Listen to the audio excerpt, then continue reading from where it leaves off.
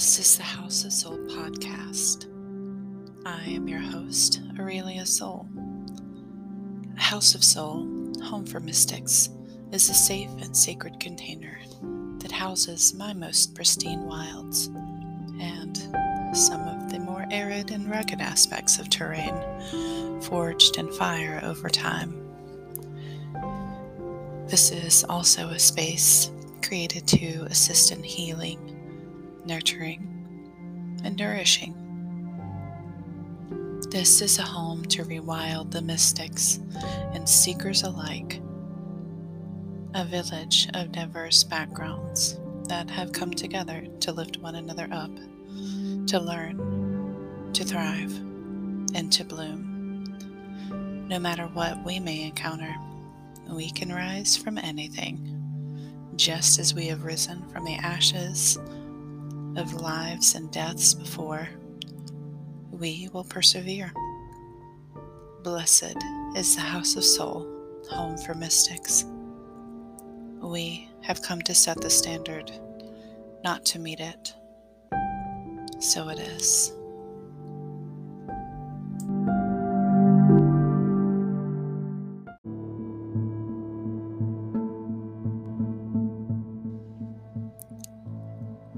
Welcome home to the wilds, beloved. Pull up a seat. Warm yourself by the fire. Slip off your shoes. Stay a while. There's stories that beckon to be told, and I shall unfold them, much like the path before you. Let's begin, shall we?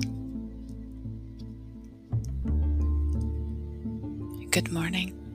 Good afternoon, good evening, wherever in the world you are.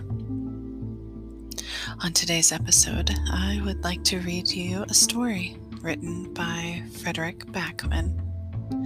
And if any of you do not know who Fredrik Backman is, he is an author, a blogger, a columnist. You may have heard of his work as he wrote a novel called A Man Named Ove in 2012. He's written other works like Things My Son Needs to Know About the World, My Grandmother Asked Me to Tell You She's Sorry, Britt Marie Was Here in 2014, Beartown in 2017, Us Against You in 2018, and Anxious People in 2020. He's a Swedish writer, and he's obviously been very, very busy.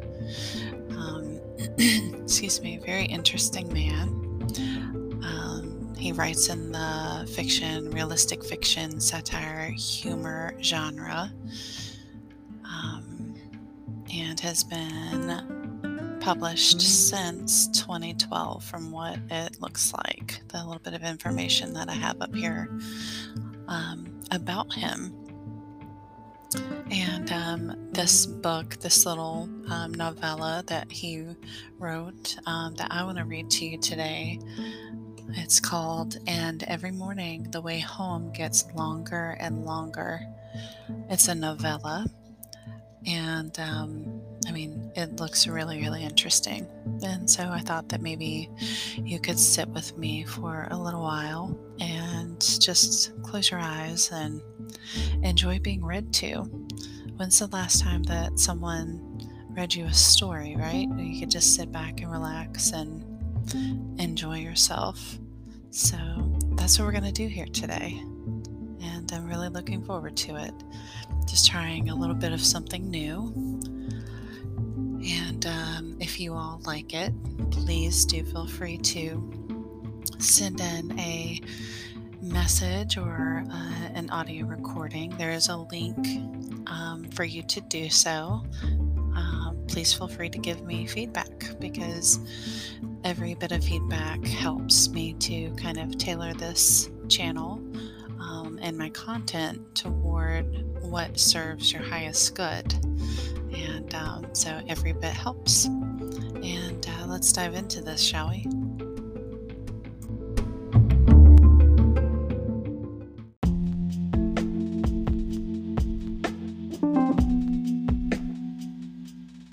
Hello, beloveds. I just wanted to take a moment to pause for the cause.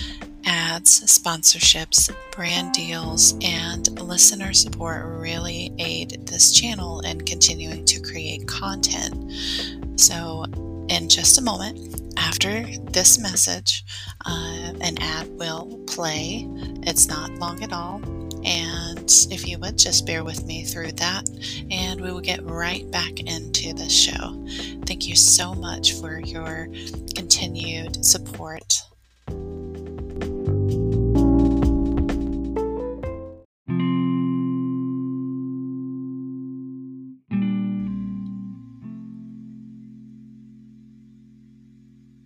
Part 2 of And Every Morning the Way Home gets longer and longer, written by Fredrik Backman. Why are you holding my hand so tight, Grandpa? Sorry, Noah. Sorry. The ground around the fountain in the square is covered in hard stone slabs. Someone has scrawled advanced mathematical calculations all over them in white chalk. But blurry people are rushing this way and that across them, and the soles of their shoes rub away the numbers one by one until only random lines remain, carved deeply into the stones. Fossil equations. The dragon sneezes in its sleep. Its nostrils send a million scraps of paper covered in handwritten messages flying across the square. 100 elves from a book of fairy tales Grandma used to read to Noah dance around them in the fountain, trying to catch them. What's on those pieces of paper? The boy asks. Those are all my ideas, Grandpa replies. They're blowing away. They've been doing that for a long time. The boy nods and wraps his fingers tightly around Grandpa's. Is your brain ill? Who told you that? Dad. Grandpa exhales through his nose. He nods. We don't know, really. We know so little about how the brain works. It's like a fading star right now. Do you remember what I taught you about that? When a star fades, it takes a long time for us to realize, as long as it takes for the last of its light to reach the earth. Grandpa's chin trembles. He often reminds Noah that the universe is over 13 billion years old. Grandma always used to mutter, and you're still in such a hurry to look at it that you never have the time to do the dishes.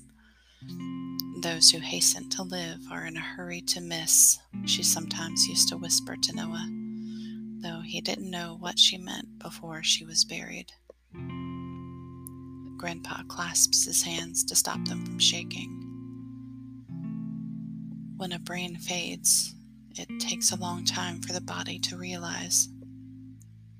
The human body has a tremendous work ethic. It's a mathematical masterpiece. It'll keep working until the very last light.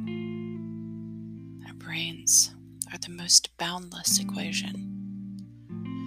And once humanity solves it, it'll be more powerful than when we went to the moon. There's no greater mystery in the universe than a human. Do you remember what I told you about failing? The only time you failed is if you don't try once more. Exactly, Noah. Exactly. A great thought can never be kept on earth. Noah closes his eyes, stops the tears in their tracks, and forces them to cower beneath his eyelids. Snow starts to fall in the square, the same way very small children cry. Like it had barely started at first, but soon, like it would never end. Heavy, white flakes cover all of Grandpa's ideas. Tell me about school, Noah, the old man says. He always wants to know everything about school, but not like other adults who only want to know if Noah is behaving. Grandpa wants to know if the school is behaving. It hardly ever is. Our teacher made us write a story about what we want to be when we're big, Noah tells him. What did you write? I wrote that I wanted to concentrate on being little first. That's a very good answer. Isn't it? I would rather be old than a grown-up. All grown-ups are angry. It's just children and old people who laugh. Did you write that? Yes. What did your teacher say? She said I hadn't understood the task. And what did you say? I said she hadn't understood my answer. I love you, Grandpa manages to say with closed eyes. You're bleeding again, Noah says with his hand on Grandpa's forearm. Grandpa wipes his forehead with a faded handkerchief. He's searching for something in his pockets. Then he looks at the boy's shoes, the way they swing a few inches above the tarmac with unruly shadows beneath them. When your feet touch the ground, I'll be in space, my dear Noah. The boy concentrates on breathing in time with Grandpa. That's another of their games. Are we here to learn how to say goodbye, Grandpa? He eventually asks. The old man scratches his chin, thinks for a long time. Yes, Noah, I'm afraid we are. I think goodbyes are hard, the boy admits. Grandpa nods and strokes his cheek softly, though his fingertips are as rough as dry suede. You get that from your grandma. Noah remembers when his dad picked him up from Grandma and Grandpa's in the evenings. He wasn't even allowed to say those words to her. Don't say it, Noah. Don't you dare say it to me. I get old when you leave me. Every wrinkle on my face is a goodbye from you, she used to complain. And so he sang to her instead, and that made her laugh. She taught him to read and bake saffron buns and pour coffee without the pot dribbling. And when her hands started to shake, the boy taught himself to pour half cups so she wouldn't spill any, because she was always ashamed when she did, and he never let her feel ashamed in front of him. The amount I love you, Noah, she would tell him with her lips to his ear after she read fairy tales about elves, and he was just about to fall asleep. The sky will never be that big. She wasn't perfect, but she was his. The boy sang to her the night before she died. Her body stopped working before her brain did. For Grandpa, it's the opposite. I'm bad at goodbyes, says the boy. Grandpa's lips reveal all his teeth when he smiles. We'll have plenty of chances to practice. You'll be good at it. Almost all grown adults walk around full of regret over a goodbye they wish they'd been able to go back and say better. Our goodbye doesn't have to be like that. You'll be able to keep redoing it until it's perfect. And once it's perfect, that's when your feet will touch the ground, and I'll be in space, and there won't be anything to be afraid of. Noah holds the old man's hand, the man who taught him to fish, and to never be afraid of big thoughts, and to look at the night sky and understand it's made of numbers. Mathematics has blessed the boy in that sense, because he's no longer afraid of the thing almost everyone else is terrified of: infinity. Noah loves space because it never ends. It never dies. It's the one thing in his life which won't ever leave him. He swings his legs, studies the glittering metal between the flowers. There are numbers on all the keys, Grandpa. Grandpa leans forward over the edge and calmly looks at them. Yes, indeed there are. Why? I can't remember. He suddenly sounds so afraid. His body is heavy, his voice is weak, and his skin is a sail about to be abandoned by the wind. Why are you holding my hand so tight, Grandpa? The boy whispers again. Because all of this is disappearing, Noah, and I want to keep hold of you longest of all. The boy nods, holds the grandpa's hand tighter in return.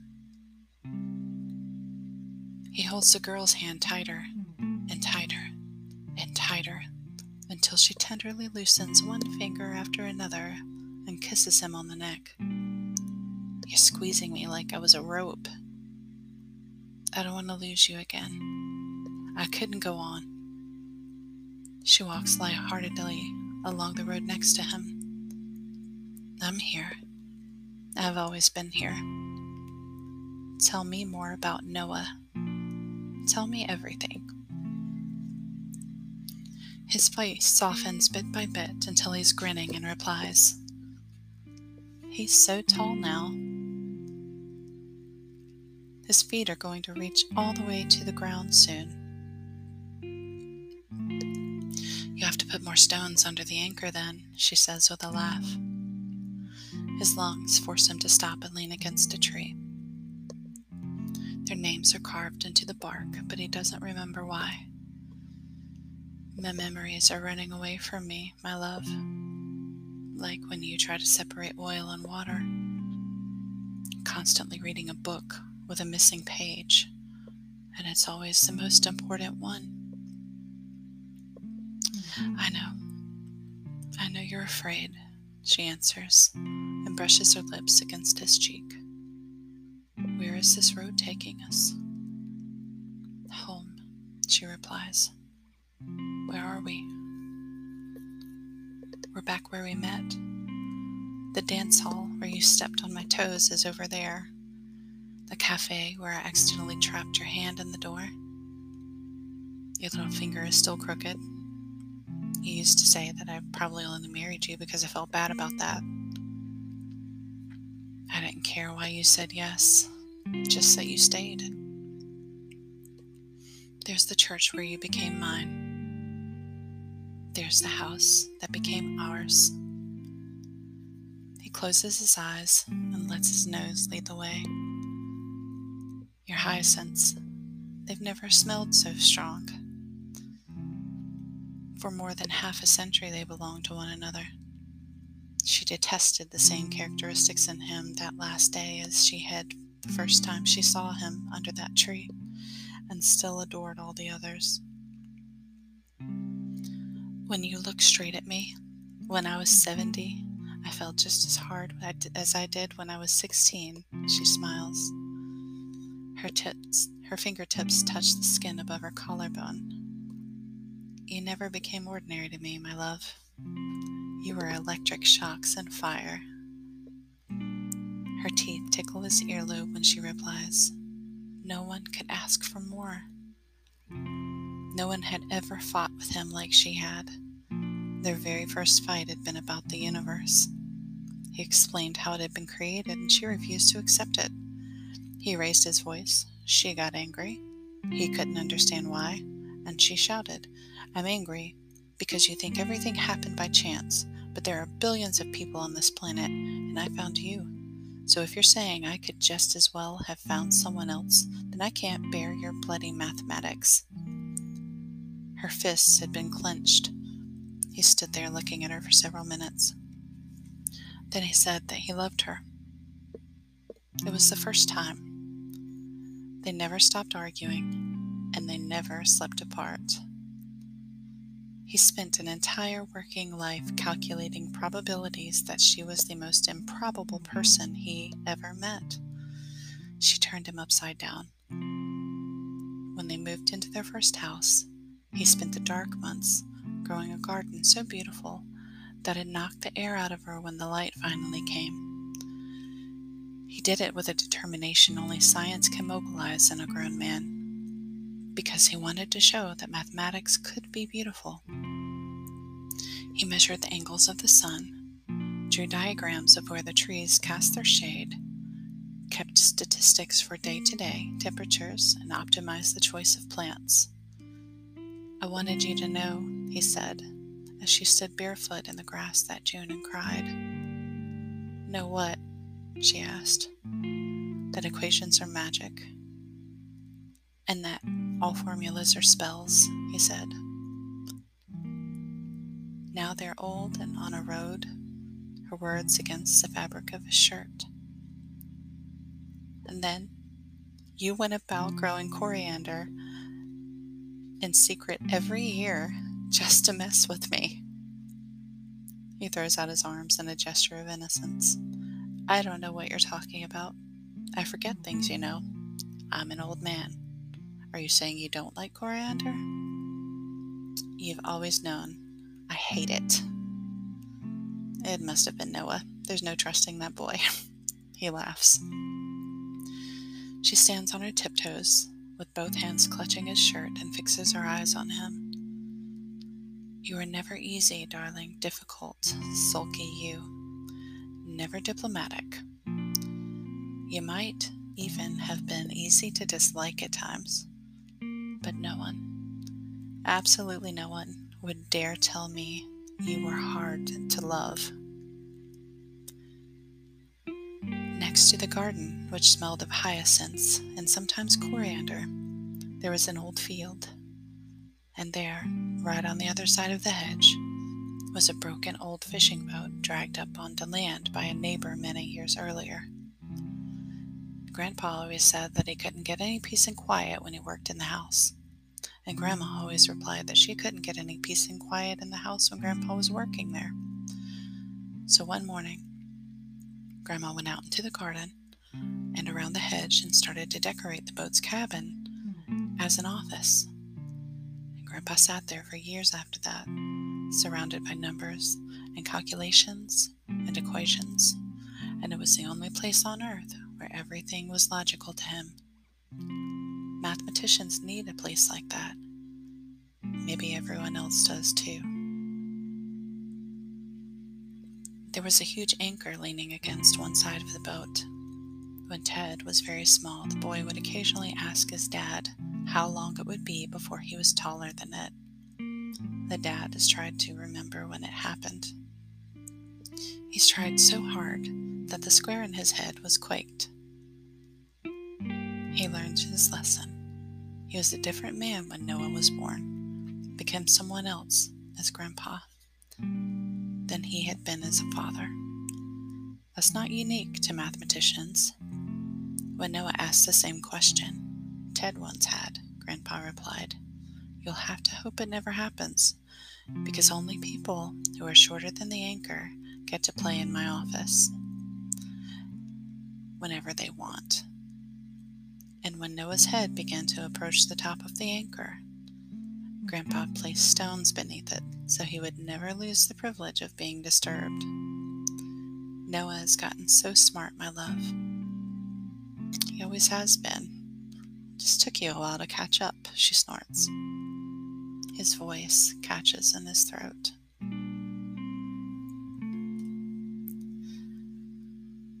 My brain is shrinking now. The square gets smaller every night. She strokes his temples. "Do you remember what you said when we first fell in love, that sleeping was torment?" "Yes, because we couldn't share our sleep.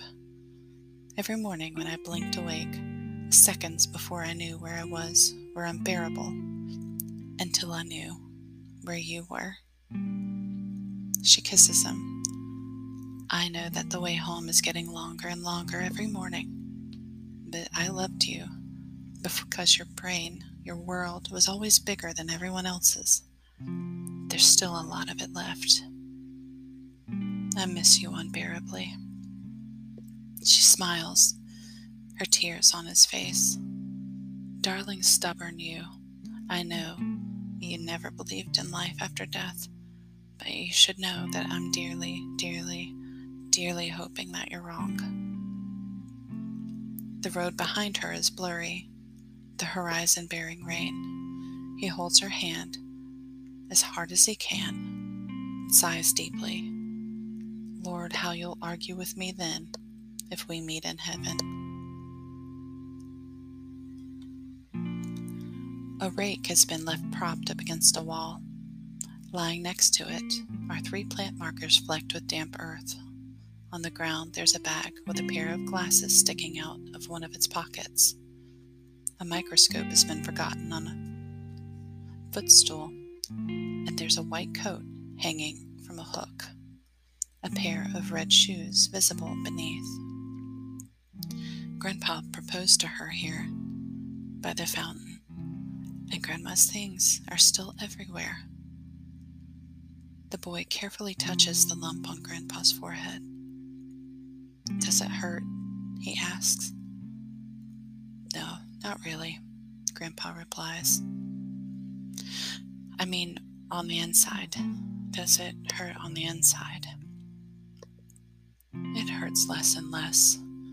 It's one good thing about forgetting things. Forget the things that hurt too. What does it feel like? Like constantly searching for something in your pockets. First you lose the small things, then it's the big ones. It starts with keys, and it ends with people. Are you scared? A bit. Are you? A bit, the boy admits. Grandpa grins. That'll keep the bears away.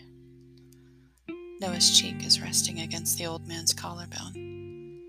When you've forgotten a person, do you forget you've forgotten? No. Sometimes I remember that I've forgotten. That's the worst kind of forgetting. Like being locked out in a storm. Then I try to force myself to remember harder, so hard the whole square here shakes. Is that why you get so tired? Yes, sometimes it feels like having fallen asleep on a sofa while it's still light and then suddenly being woken up once it's dark. It takes me a few seconds to remember where I am. I'm in space for a few moments, having to blink and rub my eyes and let my brain take a couple of extra steps to remember who I am and where I am. To get home. That's the road that's getting longer and longer every morning. The way home from space. I'm sailing on a big, calm lake, Noah. Horrible, says the boy. Yes, very, very, very horrible. For some reason, places and directions seem to be the first thing to disappear. First you forget where you're going, then where you've been, and eventually where you are, or maybe it was the other way around. My doctor said something. I went to my doctor and he said something about, or did I say something? I said, Doctor, He wraps his temples harder and harder. The square moves. It doesn't matter, the boy whispers. Sorry, Noah. The boy strokes his arm and shrugs. Don't worry. I'm gonna give you a balloon, Grandpa, so you can have it in space. A balloon won't stop me from disappearing, Noah. Grandpa sighs. I know, but you'll get it on your birthday as a present. That sounds unnecessary, Grandpa smiles. The boy nods. If you keep hold of it, you'll know that right before you went into space, someone gave you a balloon. And it's the most unnecessary present anyone can get because there's absolutely no need for a balloon in space. And that'll make you laugh. Grandpa closes his eyes, breathes in the boy's hair. That's the best present I've never been given. The lake glitters, their feet move from side to side, trouser legs fluttering in the wind. It smells like water and sunshine on the bench. Not everyone knows that water and sunshine have scents, but they do. You just have to get far enough away from all the other smells to realize it. You have to be sitting still in a boat, relaxing so much that you have time to lie on your back and think. Lakes and thoughts have that in common. They take time. Grandpa leans toward Noah and breathes out like people do at the start of a long sleep. One of them is getting bigger, and one of them is getting smaller. The years allow them to meet in the middle. The boy points to a road on the other side of the square, blocked off by a barrier and a big warning sign. What's happened there, Grandpa? Grandpa blinks several times with his head against the boy's collarbone. Oh, that road. I think it's closed. It washed away in the rain when your grandma died. It's too dangerous to think about now, Noah. Where did it go? Well, it's a shortcut. It didn't take long at all to get home in the mornings when I took that road. I just woke up and there I was. Grandpa mumbles and raps his forehead. The boy wants to ask more, but Grandpa manages to stop him. Tell me more about school, Noah. Noah shrugs. We don't count enough, and we write too much. That's always the way. I never learn the schools. And I don't like the music lessons. Dad's trying to teach me to play guitar, but I can't. Don't worry. People like us have a different kind of music, Noah. And we have to write essays all the time. The teacher wanted us to write what we thought the meaning of life was once. What did you write? Company. Grandpa closes his eyes. That's the best answer I've heard. My teacher said I had to write a longer answer. So what did you do? I wrote company and ice cream. Grandpa spends a moment or two thinking that over. Then he asks, what kind of ice cream? Noah smiles. It's nice to be understood. He and the girl are on a road and they're young again. He remembers each of the very first times he saw her. He hides those pictures as far from the rain as he can. They were 16, and even the snow was happy that morning, falling soap bubble light and landing on cold cheeks as though the flakes were gently trying to wake someone they loved. She stood in front of him with January in her hair, and he was lost. She was the first person in his life that he couldn't work out. And then he spent every minute of it after that day trying. I always knew who I was with you. You were my shortcut, Grandpa confides. Even though I never had any sense of direction, she laughs. Death isn't fair. No, death is a slow drum. It counts every beat. We can't haggle with it for more time. Beautifully said, my love. I stole it. Their laughter echoes in each other's chest, and then he says, I miss all our most ordinary things. Breakfast on the veranda, weeds in the flower beds. She takes a breath and then answers, I miss the dawn, the way it stamped its feet at the end of the water, increasingly frustrated and impatient, until there was no more holding back the sun. The way it sparkled right across the lake, reached the stones by the jetty, and came onto land, and its warm hands in our garden, pouring gentle light into our house, letting us kick off the covers and start the day. I miss you then, darling, sleepy you. I miss you there. We lived an ordinary life. An ordinarily extraordinary life. She laughs, old eyes, new sunlight, and he still remembers how it felt to fall in love. The rain hasn't arrived yet. They dance on the shortcut until darkness falls.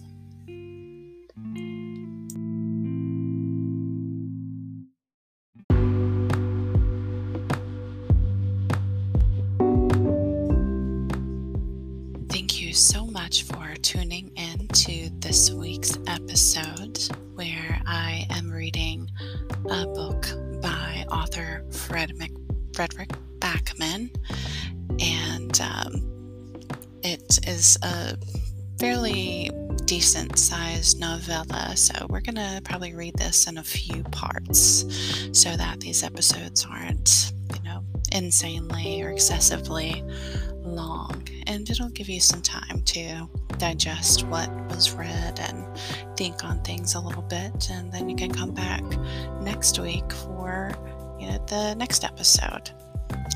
And so thank you for tuning in this week. I hope that you loved it. If you would like more of this kind of content, then please do send me a message, comment, record a voice message. There's a link for you to be able to record a message to me as well, and I will address your questions, comments, and concerns. If you love to support this channel, I have an ad that runs kind of a quarter of the way through my episodes, so please feel free to listen to it. It's not very long. That helps. And also share the love, spread the word, and your feedback is invaluable to me and the sustainability of this podcast. I hope that it has brought you great comfort and peace and joy, and has somehow served your highest good. So I'm signing off for this evening, and may your rest be restorative when you finally do get some sleep tonight.